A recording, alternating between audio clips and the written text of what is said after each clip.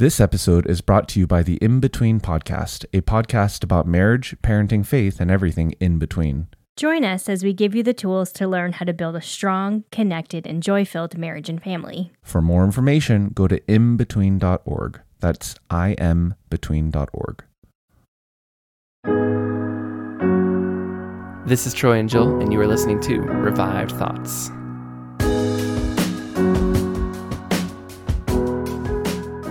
Go now and sin no more. That is my office, to forgive sins and to command that men walk no more in sins. How Christ so properly exercises his own office and lets the judicial office stand at its own value.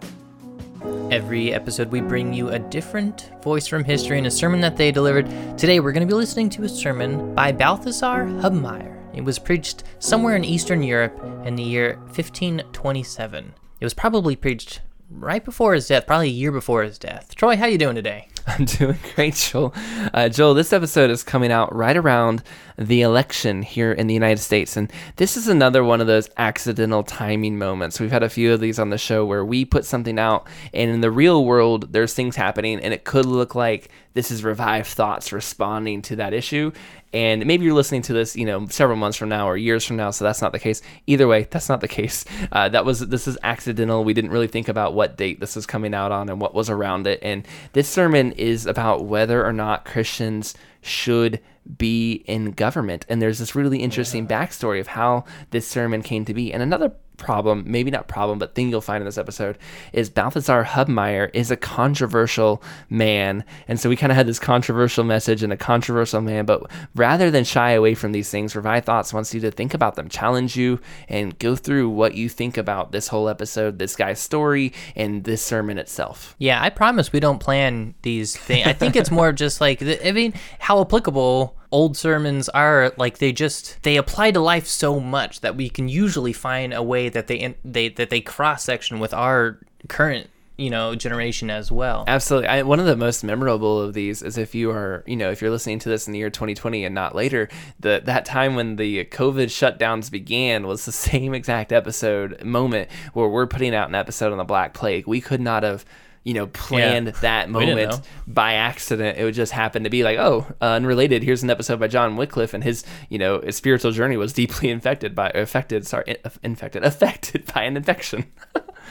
Balthasar Hubmaier, he's known for being an early leader of the Anabaptist movement, of the Anabaptist, I hesitate to say church. Anabaptist is kind of a controversial term in history, but it technically, literally, just means baptized again. Like these people were rebaptized. Right. It's a made up word that we it was used back then to refer to people that were rebaptized in that time. There are historically groups of Anabaptists that were theologically very unsound, and then there's others that were very sound. And you may be listening to this and getting ready to charge an email at us. We understand some of the Anabaptists were messed up on the Trinity. Some of the Anabaptists went off to do some crazy things.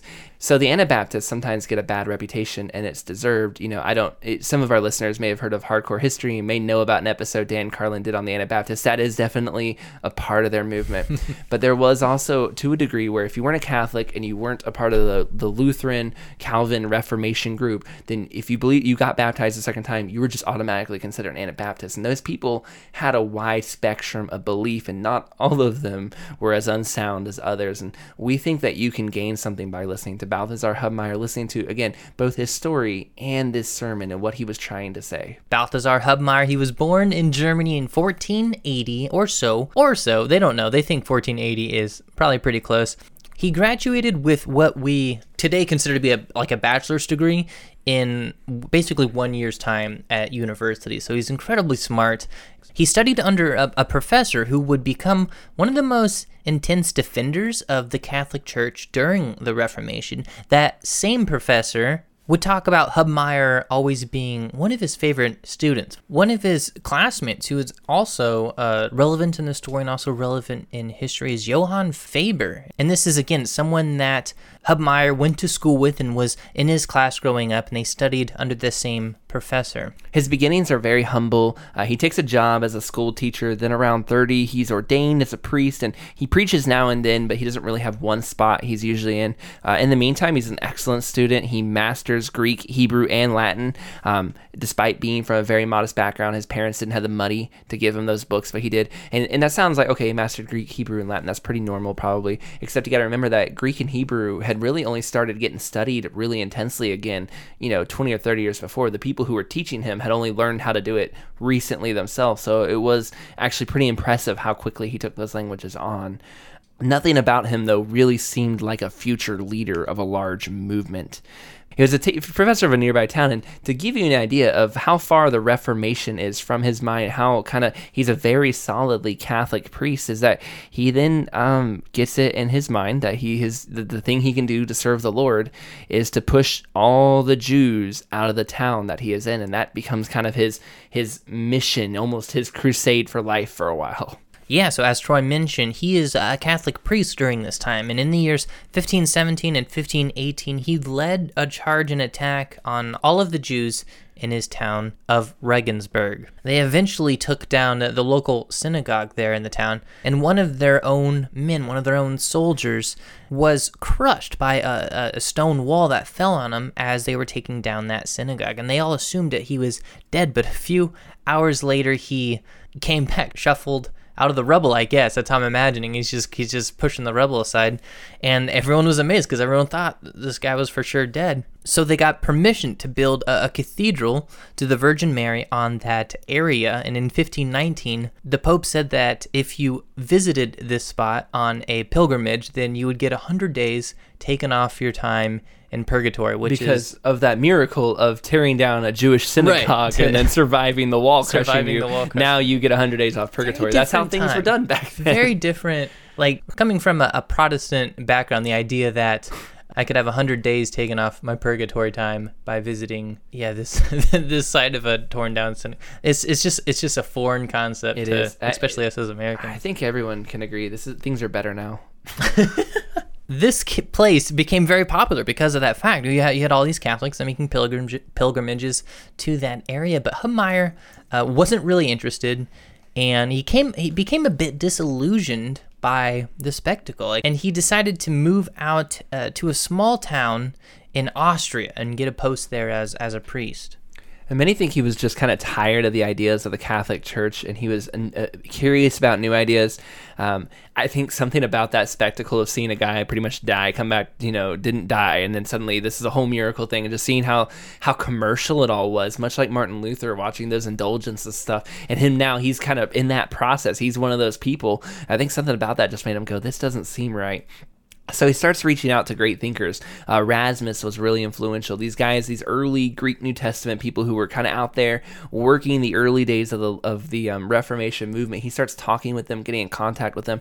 At one point, he starts kind of meeting with a group of Lutherans in secret, and there's not really a day, but eventually he just gets uncomfortable with all the Catholic stuff, and he just he's reading the letters of the Bible in Greek, and he just sees it as like, no, I'm rejecting the Catholic Church. I want this other faith. He'll never call himself a Lutheran, but he definitely converts out of Catholicism and leaves that behind. At some point, a guy will be traveling through and will be baptizing people, and Hubmaier will be one of those guys. I need to be baptized. I don't think what happened under the Catholic tradition was right. I need to start, I need a new faith in Christ. Yeah, Hubmaier started meeting with one of the Reformation leaders, Ulrich Zwingli.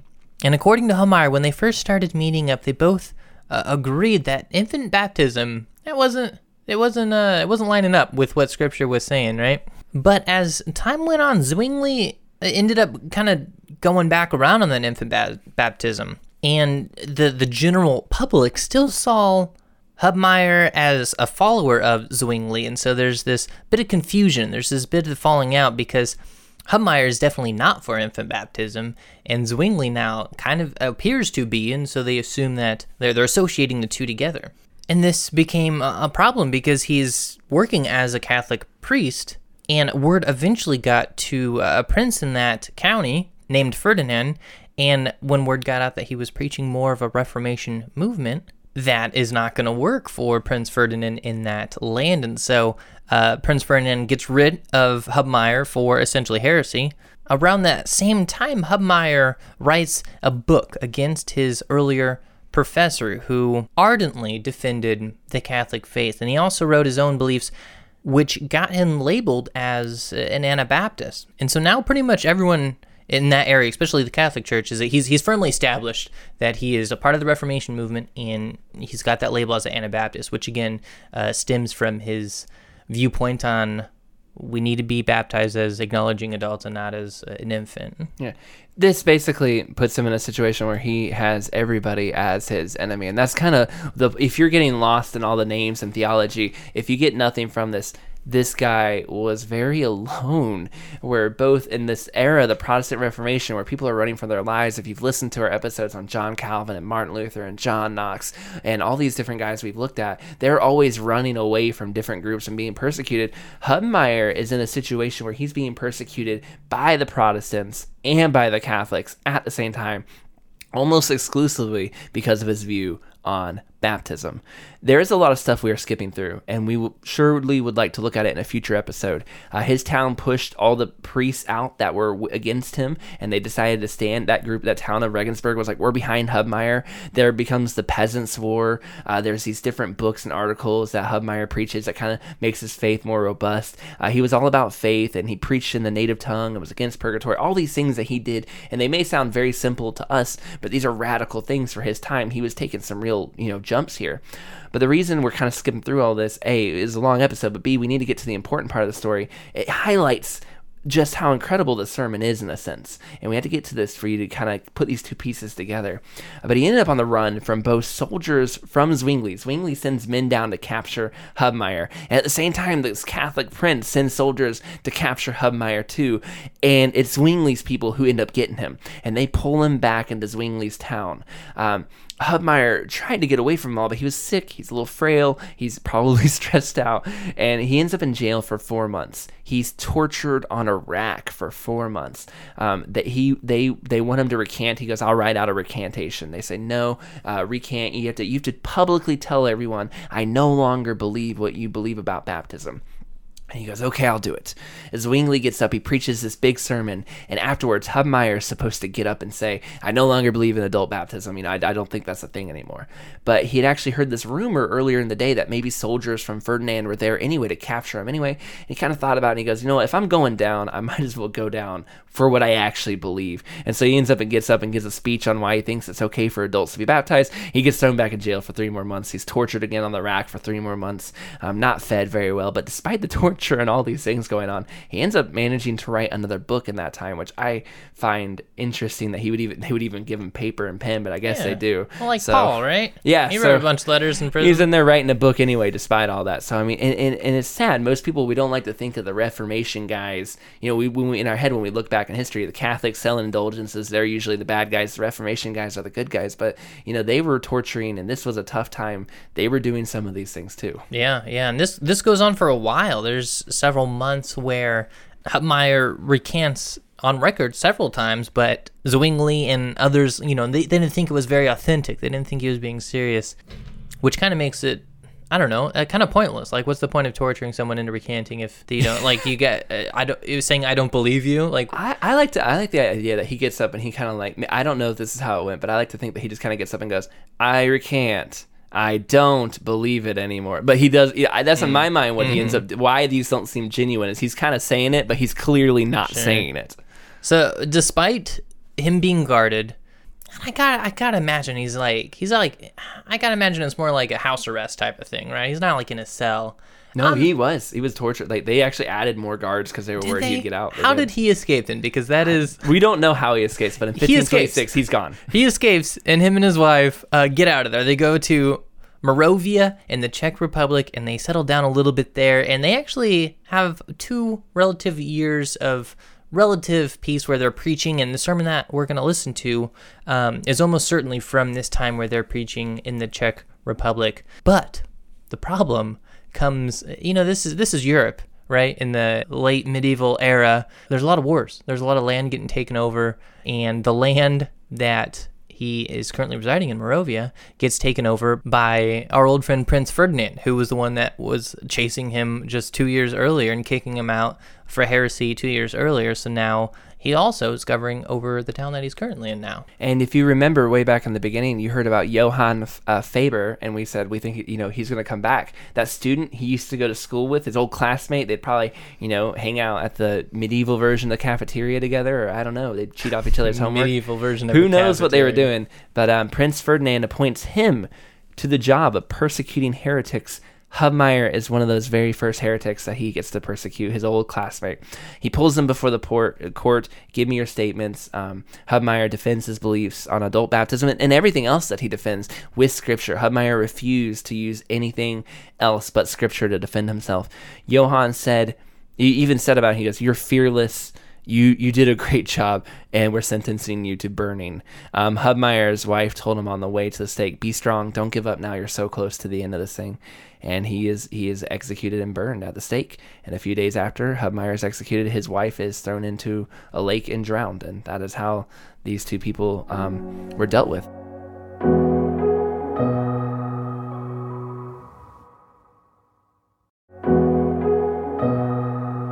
The irony is that one of the other big things that Balthasar Hubmaier preached against, we talked about adult baptism. There was one other issue that he got in trouble for, and that was he was very much against burning and killing heretics. He said, look, they can be wrong, but we can't kill all of the people who are wrong. That's not how the government should do things. This and adult baptism that gets him at odds with the Protestant Reformation, it gets him at odds with the Catholics, and it ends up being what kills him. Yeah, dark ending. What's interesting to me about this story and really about this sermon is if there's ever been a guy, he's been tortured, he's been chased, he's been pushed down by everybody. If there was a guy who's like, Christians, let's leave government alone, and we certainly shouldn't use the sword to kill our enemies. He is against killing heretics. You would think Balthasar Hubmaier might be that guy. This sermon, though, tells you that he wasn't. He was preaching to some fellow Anabaptists who were getting appointed or going to be looking like they were going to run a couple government positions. And these guys said, no, I don't want to be the leaders in this movement. I don't want anything to do with government. The church and government, and Christians should never be involved with government. And Balthasar preaches this as basically an answer to that. Like, no, absolutely not. There are Christians who are meant to lead parts of government. And not only are they meant to, but it's not a bad thing to use the sword as the government arm to deal with lawbreakers and bad people. And the verse that they were using was like, well, thou shalt not kill, right? And he's like, no, that's not what that means. There's this part in the middle of the sermon that's really interesting. I really hope you listen to it and think about it. And he basically lists all these things that look and sound like contradictions in the Bible. And when you get to it, you're going to be like, wow, that's a lot. It's a lot of what sounds like contradictions. And then he gets to the end of it, he's like, look, these aren't contradictions. Our Bible is complete, but they do sound like they are. And you have to work through those things in faith and understand these things and trust God that he can take things that to humans may sound a little contradictory and work themselves out and trust them. And very much so, he says, Christians, we may not be supposed to be killing heretics, but we are allowed to use and be in government. And Christians not only can be in government, they should be in government, and they need to do their part to make sure government runs well. And I think that this sermon is just powerful for a lot of different reasons. Not only what he is saying, but who the guy it is who preached it. Of all people, he would know.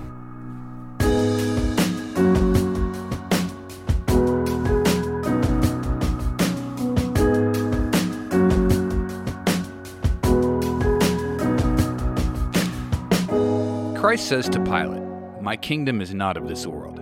If it were of this world, my servants would doubtless fight for me, that I should not be delivered to the Jews." John chapter 18, verse 36. From this scripture, many brothers say a Christian may not bear the sword, since the kingdom of Christ is not of this world. Answer: if these people would use their eyes, they would say a very different thing, which is that our kingdom should not be of this world. But with sorrow we lament before God that it is of this world, as we testify when we offer the Lord's Prayer, "Father, your kingdom come." For we are in the kingdom of the world, which is a kingdom of sin, death, and hell. But Father, help us out of this kingdom. We are in it over our head, and will not be freed from it until the end. It clings to us even in death. Lord, forgive us this evil, and help us home into your kingdom. Yet such brothers must see and confess the truth, that our kingdom is of this world, which should cause us heartfelt sorrow. But Christ alone could say with truth, My kingdom is not of this world. Since he was conceived and born without sin, a lamb without blemish, in whom there is no deceit, he alone in truth might also say, The prince of this world has come, and has found nothing in me, which we here on earth can never speak with truth. For as often as the prince, the devil, comes, he finds us in wicked lust, wicked desire, wicked longing. Here also St. Paul, now filled with the Holy Ghost, yet calls himself a sinner. Therefore all pious and godly Christians must confess themselves unholy even till death, whatever we may do of ourselves. Jesus says to Peter, Put up your sword in its place, for he who takes the sword will perish by the sword. Or do you think that I could not pray to my Father, and he would send me more than 12 legions of angels? But how would the scripture be fulfilled, that it must be so? Matthew 26, verses 53 and 54. Mark well, pious Christian, the word of Christ, so will you have an answer to the accusation of the brothers. First Christ says, Put your sword in its place, for he does not forbid you to bear it. You are not an authority. It is not your appointed place, nor are you yet called or elected to it. For who takes the sword will perish by the sword. The sword means those who act without election, disorderly, and of their own authority. But no one will take the sword himself, except one who has been elected and appointed to. For he does not take it of himself, but it has been brought to him and given him. Now he may say, I have not taken the sword. I would rather be a servant, since I myself not very tough. But since I am chosen, I pray to God that he will give me grace and wisdom, so that I may bear it and rule according to his word and will. So Solomon prayed, and was given great wisdom by God to bear the sword well. Besides, do you hear this? Christ said to Peter, Put up your sword in its sheath. He did not say, Put it away, throw it away from you. For Christ blames him because he seeks it first, and not because he has it at his side. Otherwise, he would have blamed him long before if that were what was wrong. It follows further, Who takes the sword will perish by the sword. That is, he is brought under the judgment of the sword. Though he may not wish it, he will always be judged by the sword for his fault. Do you see here how Christ sanctions the sword, that they will punish with it and suppress self-constituted authority and wickedness, and that they will do who are elected for the purpose, whoever they are?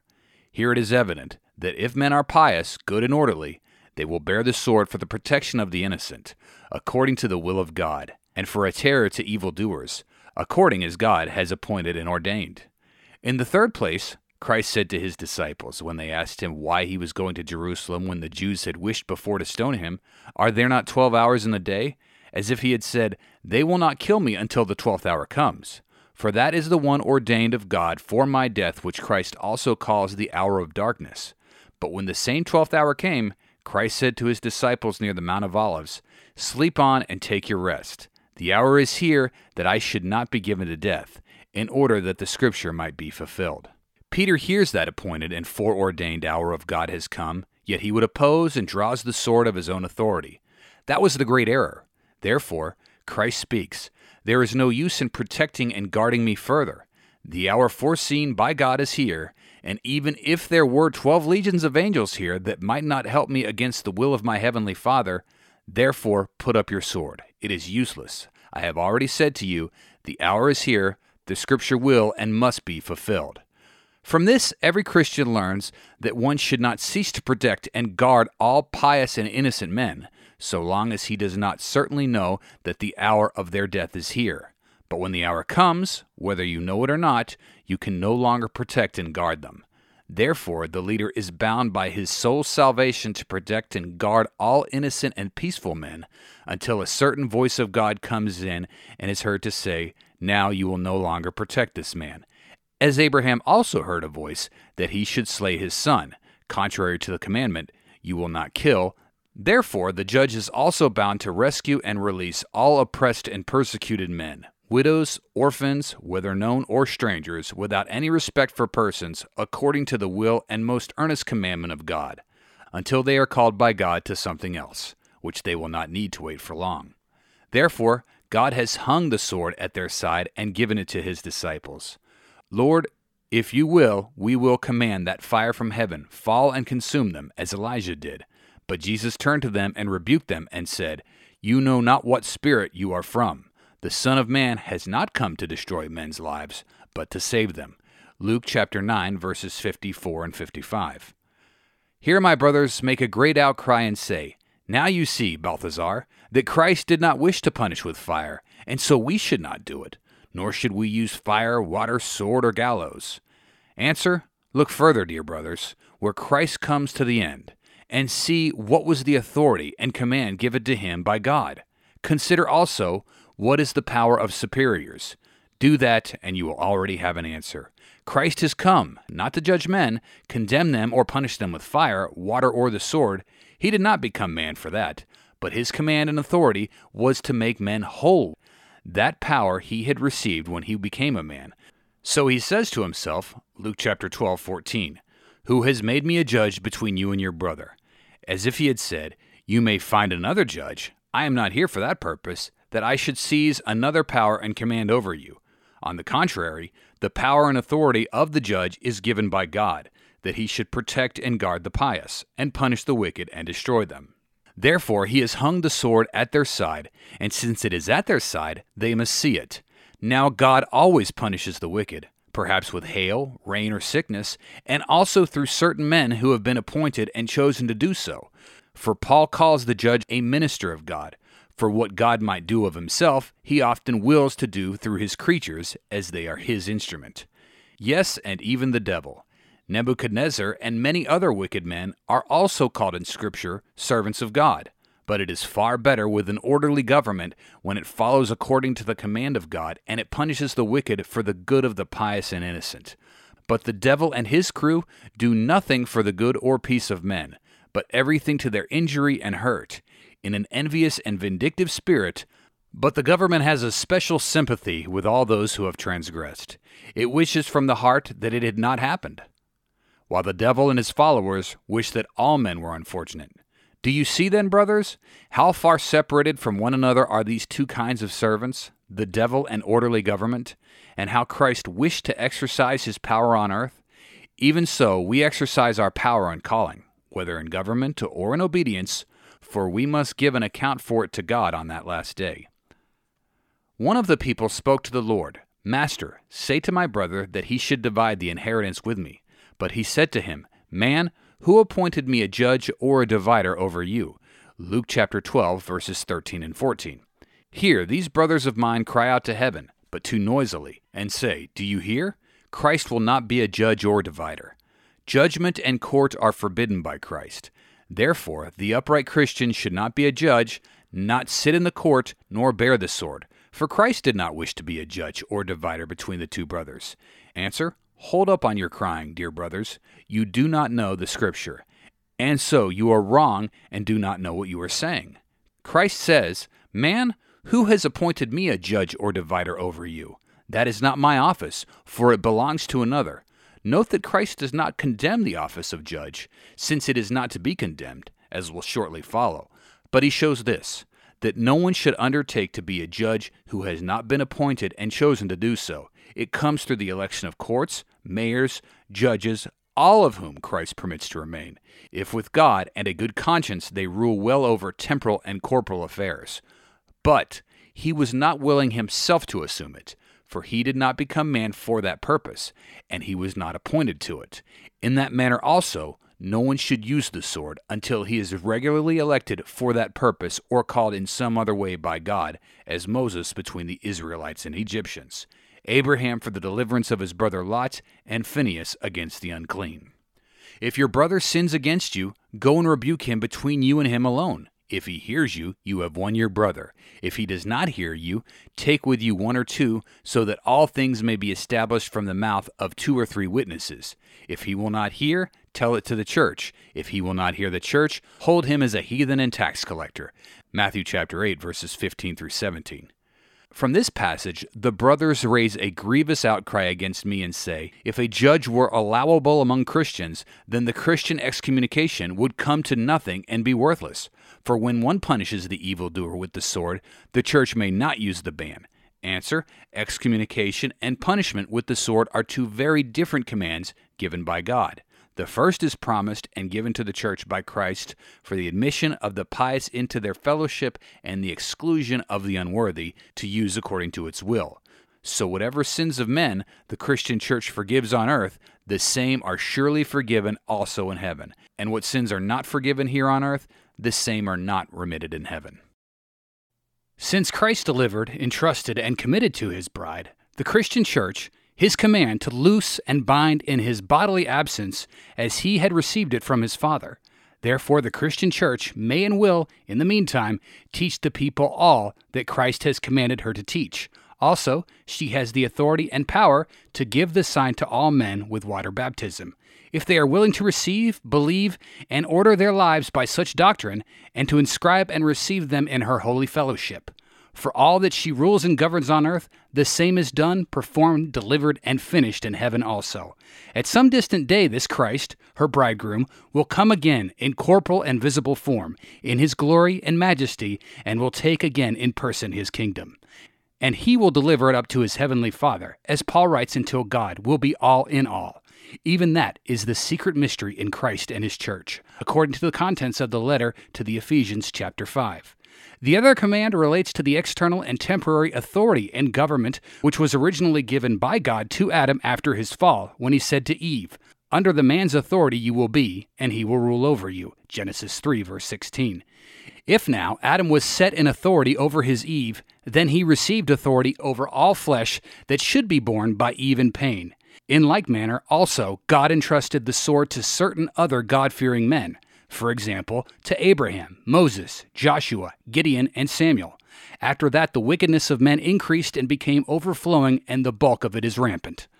The people at one time demanded from Samuel a king and abandoned God. The same king, at the command of God, Samuel gave them, and they became bound to endure the royal authority and subjection that the king exercised thereafter, for their sins, since they had despised and abandoned God, and had earnestly demanded from Samuel and not from God a king like the other nations. Such subjection and burden we must and will now day by day suffer, endure, and bear, obediently and willingly. We also give and render tribute to whom tribute belongs, tax to whom tax belongs, fear to whom fear belongs, honor to whom honor belongs. And for this our sins are to blame, as the sins of Eve that she must bring forth in pain, and as the sins of Adam that he must eat his bread in the sweat of his face. For if we were pleased to be obedient to God and pious, there would be against us no law, sword, fire, stocks, or gallows. But since we have continually sinned, it must and will be so, and neither rebellion nor anything else can deliver us from it. For God's word is yes and no.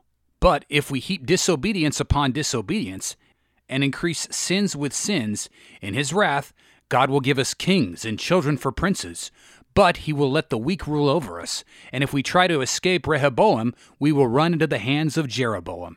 And this befalls us because of our sins, according to the common and true proverb, like people, like king.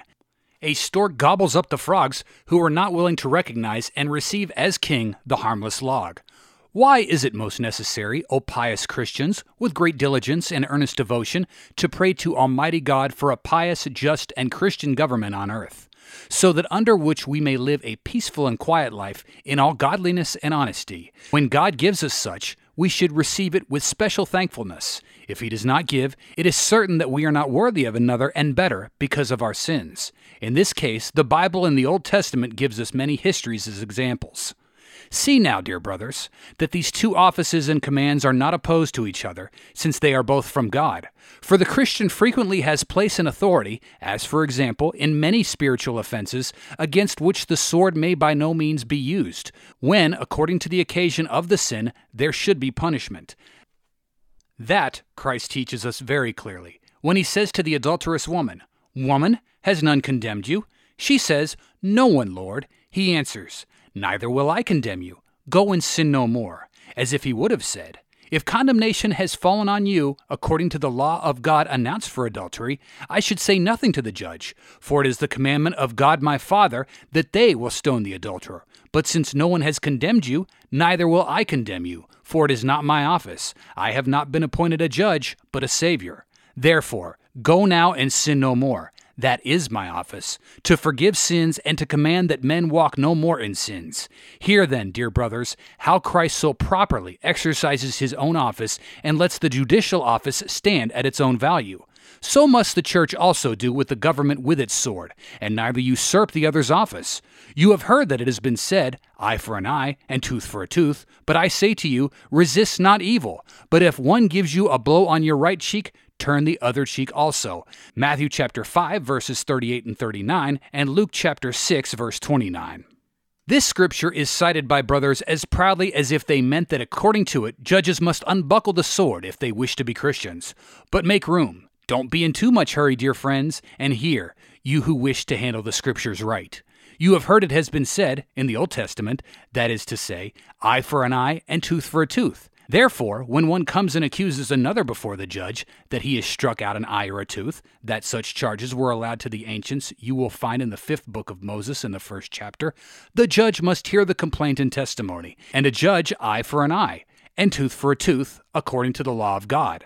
But in the New Testament, it is not to be done in that way. But if no one smites you on the right cheek, do not complain of him, run for no judge, ask no vengeance, as it was permitted to them of old, but turn the other also. For to complain is always forbidden to Christians, as you have heard in 1 Corinthians chapter 6, verse 7. If you now suffer and do not injure, you do the business right, for so has Christ specially taught each one to do so. But the judge is not therefore to unbuckle the sword. No, he is much more commanded, if such mischief or injury should happen among themselves or other people, to protect the pious and punish the wicked with the sword. For that he is appointed a servant of God, to the good for peace, to the evil for fear, and there he does the will of God. Likewise, although two parties suing about worldly goods sin before the judge, the Christian judge does not sin when he judges the quarrel justly. So even if no one makes a complaint, but the judge knows that one has done another violence and wrong, he should nonetheless perform his commanded office and pronounce just judgment and punish the offender. For so he does not bear the sword in vain. So there is a higher standard in the New Testament than in the Old, that he who is injured and damaged does not complain, and yet the judge punishes. In the Old Testament, the injured complains and the judge punishes.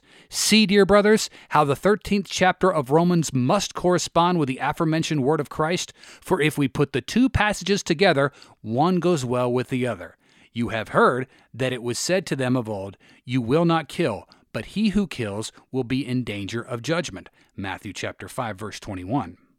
Why is it now, dear brother, that you cry out to heaven and shout aloud? It stands written, you will not kill, you will not kill. Now we have also the command in the Old Testament, plain and clear, that we nevertheless will kill. Do you say yes, but God commanded them? Then I reply, God has also commanded that the judge will kill and degrade the criminal. He has for this girded them with the sword, and not in vain. As Paul writes to the Romans, do you now ask, pious Christian, how kill and do not kill agree with each other? Answer, they agree as completely, as be chaste and be married. Matthew chapter 9, verses 3 through 12. As have a wife and do not have one. 1 Corinthians chapter 7, verses 25 through 30. As a testimony is true and it is not true. John chapter 5, verse 31, verse 32, and chapter 8, verse 14. As have all things and have nothing. 2 Corinthians chapter 6, verse 10. As to be rich and to be poor. 2 Corinthians chapter 6, verse 10. As to preach the gospel to every creature, and yet not cast pearls before swine. Matthew chapter 28. As to love the father and mother and to hate them. Exodus 20, Luke chapter 14. As to see God and not see him. Genesis chapter 32, verse 30. 1 John chapter 1, verse 18. As all men will be saved, and those who do not believe will be condemned. John chapter 1, verses 7 through 12. As to swear by the name of God and not to swear. Deuteronomy chapter 6, verse 13. Matthew chapter 5, verse 34. As not to sin and yet to have sin. 1 John chapter 1. As to sell all things that we have and give to the poor, and yet to give from our excess, that we come not to poverty. Matthew chapter 19, verse 21. 2 Corinthians chapter 8, as to be poor and happy, to give to him that takes. Matthew chapter 5, verse 42. as Christ to be always with us to the end of the world, and yet not to have him always among us. Matthew chapter 28, verse 20, John chapter 16, verse 7. As God punishes the wickedness of the father on the son to the third and fourth generation, and yet the son does not bear the wickedness of the father. Exodus chapter 20, verse 5, Ezekiel chapter 18, verse 17. As we should not do good works before men, and yet should do good works that men may see them. Matthew chapter 5, verse 16, Matthew chapter 6, verse 1. As ask of God all things, and receive them. Also ask and yet not receive them. Matthew chapter 7, verse 7, James chapter 4, verse 2. As beat the swords into the plowshares and the spears into pruning hooks, and beat the plowshares into swords and the pruning hooks into spears. Isaiah chapter 2, verse 4, Joel chapter 3, as we will not judge and yet judge, and set those inferior to us to judge. Luke chapter 6, verse 37, 1 Corinthians chapter 6, verses 2 through 4. As Abraham was justified by faith and yet by works. Romans chapter 4, verse 3. James chapter 2, verse 21. Hebrews chapter 11, verse 8. As to please our neighbor and yet not to please men. Romans chapter 15, verse 2, Galatians chapter 1, verse 10. As we will become children, and yet we will not be children. Matthew chapter 19, verse 14, 1 Corinthians 13, verse 11, Ephesians chapter 4, verse 14. As God wills all men to be saved, and yet whom he will, he pities, and whom he will, he hardens. 1 Timothy chapter 2, verse 4, Romans chapter 9, verse 18. As the yoke of Christ is sweet, and yet impossible to men. Matthew chapter 11, verse 20, Matthew chapter 19, verse 26. As to the judgment of God is good, and yet God has given a judgment that is not good. Romans chapter 7, verse 12. As God will not keep his anger forever, and yet the condemned must go into everlasting fire. Psalms 103, verse 9, Matthew chapter 25, verse 46. As that there is no law given for the righteous, and yet Christ has given us a new commandment. 1 Timothy chapter 1, verse 9, John chapter 13, verse 34. As God does not tempt, and yet God did tempt Abraham. James chapter 1, verse 13, Genesis chapter 22, verse 1. As the Father and Christ are one, and yet the Father is more than Christ. John chapter 10, verse 18, John chapter 30, verse 14, John chapter 6, verse 12. And many similar passages which appear to be opposed to each other as the wings of cherubim, and yet all alike come to a head in Christ. Therefore, one should understand Scripture and repeat it well before he believes, or he will eat death from it, and through half-truth and half-judgment will wander widely from the whole truth, and go seriously astray. A comparison. Christ says, "This is my body, which is given for you. Do this in remembrance of me." That is now a whole truth. Who now judges from this a half-truth? Says that the bread is the body of Christ, and errs. But he who judges the whole truth says the bread is the body of Christ, which is given for us, but not bodily, in itself, or substantially, but retained in remembrance, according to the command given by Christ at the Last Supper. And that is the whole truth, and nothing else is. He who understands that can also see that kill and kill not may be entirely true and consistent with each other. Now then, we take the word of Christ for ourselves, and see whether the judge is forbidden to kill. Christ says, "You will not kill," and he goes on to the roots of killing and says, "But I say to you, he who is angry with his brother is in danger of the judgment, but he who says to his brother, 'Idiot,' is in danger of the council, but he who says, 'You fool,' is in danger of hellfire." Reading that in addition, dear brothers, you will more clearly see what killing Christ has forbidden, namely, the killing that goes with wrath, ridicule, and abuse. But the judge, I speak of the true judge, does not kill from wrath, is not moved by words of ridicule and abuse, but acts according to the commandment of God, who has earnestly commanded him to slay the wicked and to keep the pious in peace. Now the magistrate may kill the evildoer, and in doing this he is guiltless according to the ordinance of God, and himself cannot be judged. And I, or any other required and summoned, am guiltless in helping him. And who withstands with him withstands the ordinance of Christ and himself, and will incur the eternal judgment. Do not believe me here, dear brothers, but believe Paul, that you will find yourselves safe. Therefore, those whom we call hangmen were in the Old Testament pious, honorable, and brave men, and were called prefects, that is, executors of the ordinance and law of God, since it is honorable to the judge to condemn with the mouth of the guilty. How can it be wrong to kill the same with the sword and fulfill the word of the judge, since the executor of the law strikes or kills with the sword none whom the judge has commanded him? We read that Solomon had commanded the honorable Benaiah to kill Shimei, Adonijah, and Joab. David ordered his servant to slay the slayer of Saul. 2 Samuel chapter 1, verse 15. Since neither the judge nor the executioner kill the evildoer, but the law of God, therefore are the judge, magistrate, and executioner called in the Scripture servants of God and not murderers. God judges, condemns, and kills through them, and not they themselves. Where it follows, they who would not kill the evildoer, but let him live, even murder and sin against the command, you will not kill, for he who does not protect the pious kills him, and is guilty of his death, as well as he who does not feed the hungry. The kings of this world, says Christ, lord it, and those in authority are called gracious lords, but you are not to do so. Luke chapter 22, verses 25 and 26. What great creed you make there, and especially of the words, but you not so. But I take pity on you as before, for you have not well seen either the preceding or the following words. For if you do, you would understand them right, and we should come to agreement. Well then, we will begin this passage 3 lines farther back, and the meaning will then appear plain. So reads the text. There arose a contention among the disciples, which of them should be ruler, who should have the authority in external and carnal things, since the secular authority is over flesh and body and over temporary things, but not over the soul. To him, according to the divine order, the sword is entrusted, not that he may fight, war, strive, and tyrannize with it, but to defend the wise, protect the widow, maintain the pious, and to tolerate all who are distressed or persecuted by force. This is the duty of the judge, as God himself many times in Scripture declares it, which may not take place without blood and killing, wherefore God has hung the sword at his side. The last passage, a sanction of leadership among Christians.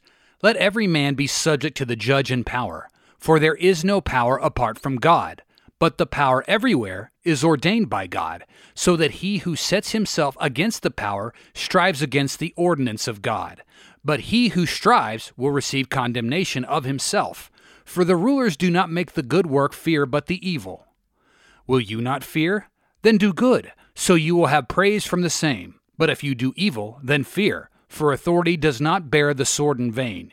He is God's servant, a judge for punishment over him that does evil. So you are to submit, not alone because of the punishment, but because of the conscience. Why you must also give for tribute, for they are God's servants who provide such protection. Romans chapter 13, verses 1 through 6. This passage alone, dear brothers, is enough to sanction the judge against all the gates of hell. When Paul says plainly, let everyone be submissive to the judge, whether he is a believer or unbeliever, you ought always to be submissive and obedient. He gives as a reason, for there is no power but of God. Wherefore this obedience is the duty of all who are not against God, since God has not ordained the government against himself. Now the government will punish the wicked, as he is bound to do by his own soul's salvation, and if he is not able to do this alone, when he summons his subjects by bell or gun, by letter or any other way, they are bound by their soul's salvation also to stand by their prince and help him, so that according to the will of God, the wicked may be slain and uprooted. Nevertheless, the subjects should carefully test the spirit of their ruler, whether he is not incited by pride, intoxication, envy, hatred, or his own profit, rather than by the love of common good and the peace of society. When that is the case, he does not bear the sword, according to the ordinance of God. But if you know that ruler is punishing the evil only, so that the pious may remain in peace and uninjured, then you help counsel and stand by him, as often and as stoutly as you are able. So you fulfill the ordinance of God and do his work, and not a work of men. But if a ruler should be childish or foolish, even entirely unfit to rule, one may with reason then escape from him and choose another, since on account of a wicked ruler God has often punished a whole land. But if it may not well be done, reasonably and peaceably, without great shame and rebellion, he should be suffered as one whom God has given us in his anger, and wills, since we are worthier of no better, so to chastise us for our sins. He who will not aid the government to seek out the widows and orphans and other oppressed, and to punish the exploiters and ravishers of the land, contends against the ordinance of God, and will come to the judgment. For he acts contrary to the command and ordinance of God. For God wills that the pious should be protected and the wicked punished. But if you are obedient, you should know that you have rendered such obedience, not to the government or to man, but to God himself, and you have become a peculiar servant of God, just as the government himself is nothing but a servant of God. For that the judge has power and authority to put to death the wicked, Paul plainly testifies when he says, "The power does not bear the sword in vain. If the government has no authority to kill, why has he the sword at his side? He then bears it in vain, which Paul will not suffer." He adds also explicitly, "The power is a servant of God." Where are they then that say, a Christian may not bear the sword, if a Christian may not be a servant of God? If he may not obey the commands of God without sin, then were God not good? He has made an ordinance which a Christian may not fulfill without sin. That is blasphemy. Accordingly, I counsel you with true love, brothers, turn back. Take heed to yourselves. You have stumbled badly, and under the cloak of spirituality and humility have devised mischief against God and brotherly love. All affairs remain more peaceful where one sees a Christian ruler and his subjects agree in a manly, brotherly, and Christian fashion, and many a tyrant would cease his striving and urging against God and all reason and sheath his sword according to the command of God.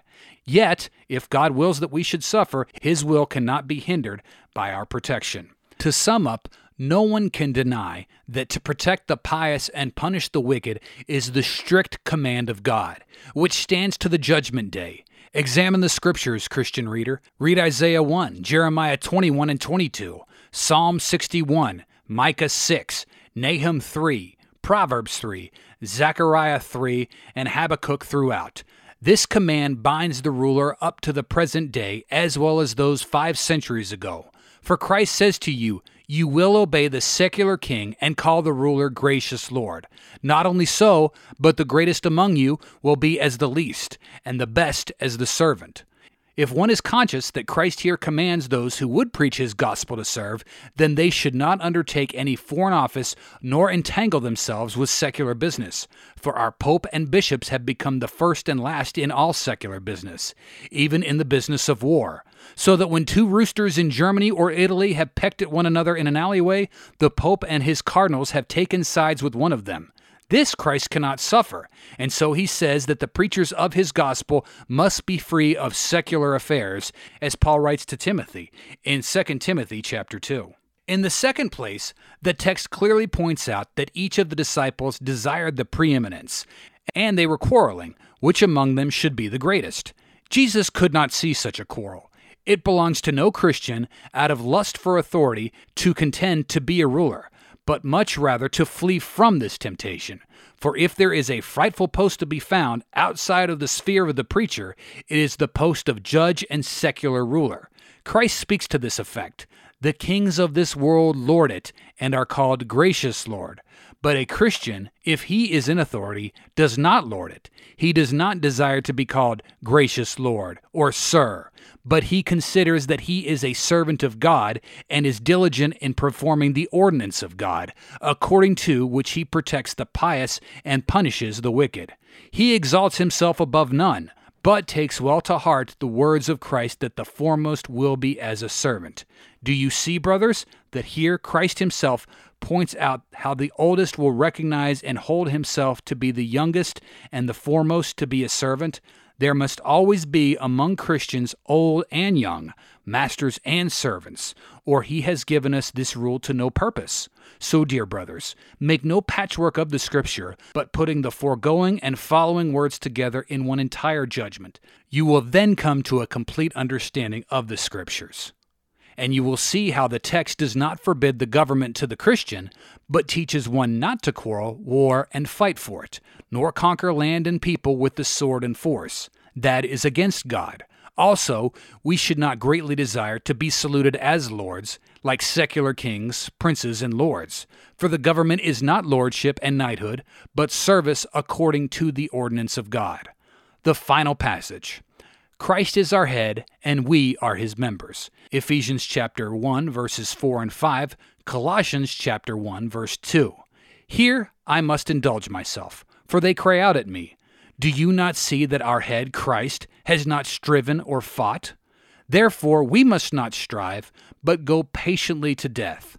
First, dear brothers, I fear you do not know what divine or Christ-like means, for there is a great difference between them. As to that, if we look at ourselves as we are by nature, Christ is not our head, and we are not his members. While he is righteous and truthful, we are wicked and full of lies. Christ is a child of grace. We are children of wrath. Christ never did sin. We are conceived and born in sins. Do you see how as members we agree with the head? Second, that Paul nevertheless calls us members of Christ pertains to faith. That is said so many times. If we know ourselves that we should be members of Christ, and yet are not, we confess ourselves guilty and pray God for pardon through Christ Jesus. Through having done this, we firmly believe that God has forgiven us our sins. Now by faith we have become members of Christ, not in nature, but in will and works. So as far as flesh is concerned, that cannot be obedient to the command of God, but by faith power is given us to become children of God, and to will and work good. Though still all our works according to the flesh are blameworthy, evil, and worthless, and not at all righteous in the sight of God. Third, since we now know that only by faith are we children of God and members of Christ, we do not have all one duty, so that one should take the lead in teaching, another protects, a third tills the earth, a fourth makes shoes and clothes. Yet these works all proceed from faith, and are done for the benefit of our neighbor. Paul also writes further, why you must be in subjection, not only because of the wrath, but also for conscience sake. Romans chapter 8, verse 5. What does that mean? It is this. The secular power is ordained of God for the peace of society. Even if there were no scripture about it to make us obedient to the government, our own conscience and knowledge tells us that. We should help, protect, defend the government, and pay service and taxes, so that we may remain in worldly peace with one another. For to have peace in this world is not contrary to a Christian life. Otherwise, Paul would have never taught us through Timothy to pray for kings, princes, and governors, but to keep peace with all men, as much as in us lies. That is right and Christian. But if God pleases to send us difficulty, we must receive it with patience. Do you see now, dear brothers, that your own conscience compels you to recognize that it is wise and helpful to punish the wicked and to protect the good? That is called, in German, a general land peace. So says Paul, to further and preserve this peace, we must pay taxes, customs, and tribute. Dear brothers, if the government is so unchristian that a Christian may not bear the sword, why do we help and preserve it with our taxes? If we are not under obligation to prevent wrong to our neighbor as well as to ourselves, why do we choose a judge? Or are those in the judgeship not our neighbors? If we desire to live in peace under a heathen government, why not much more under a Christian? Since we are under a Christian government, the ordinance of God should appeal much more to our hearts than under a heathen. To what conclusion does that lead, dear brothers? But Paul takes us farther and says, the power is a servant of God, who will use his protecting power for the good of our neighbor and the preservation of a general land peace. Where it is written, then, that a Christian may not be such a servant of God as fulfills the command of God to the good of all men, or that he may not undertake such a divine work, as Paul himself calls it, according to the ordinance of God. God surely wills that we should share his grace with all, until we come with a great prohibition of his holy word, and that we should remain and persist in the same. Through Jesus Christ our Lord, the peace of God be with you all. Amen.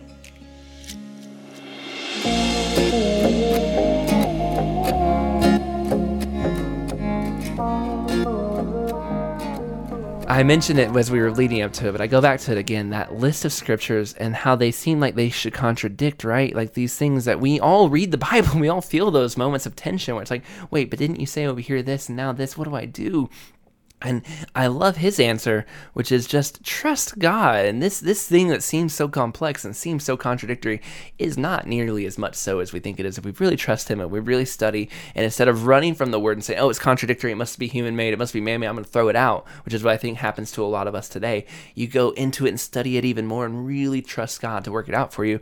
And then you will learn what it is God is trying to communicate through these different verses and their real meanings.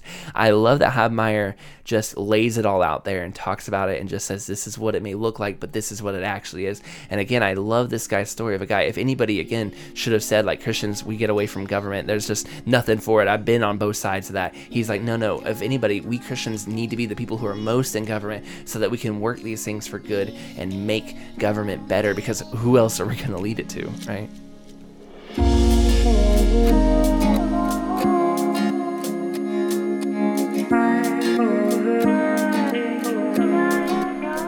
Thank you for listening to today's episode of Revive Thoughts. Today's episode was narrated by John Rayner. John Rayner has been a commercial radio announcer with America Samoa since 2006, where he and his wife, Alice, live with 4 children and attend Grace Peace Fellowship Bible Church. We want to encourage you to check us out on social media and go out there and catch up with us there, whether it's Facebook, Twitter, Instagram. We have some stuff going on, and especially if you're on Facebook or Twitter, that's where we really stay more active. Connect with us there and be on the lookout. And especially this week is a good time if you're not already following us to get on that place, because we have I'm just going to say it, we have a new show coming out. It's been in the works for a long time. We've been kind of teasing it for a long time, but it will be coming out in the next week or so be on the lookout for it. You will receive more details as the show is officially launched, but we're really excited about it. And if you're on social media, you will be able to see that kind of in real time. If not, you'll be getting it a little bit more delayed, I think. And if you like Revive Thoughts, I really think that this show is going to be perfect. Everyone we've talked to, we've sent it to preview listeners and people, and they're all like, this is exactly that piece I was missing so far. It really complements Revive Devos and Revive Thoughts well. Yeah, what a tease, Troy. Letting you get excited about it. So this is Troy and Joel, and this is Revive Thoughts.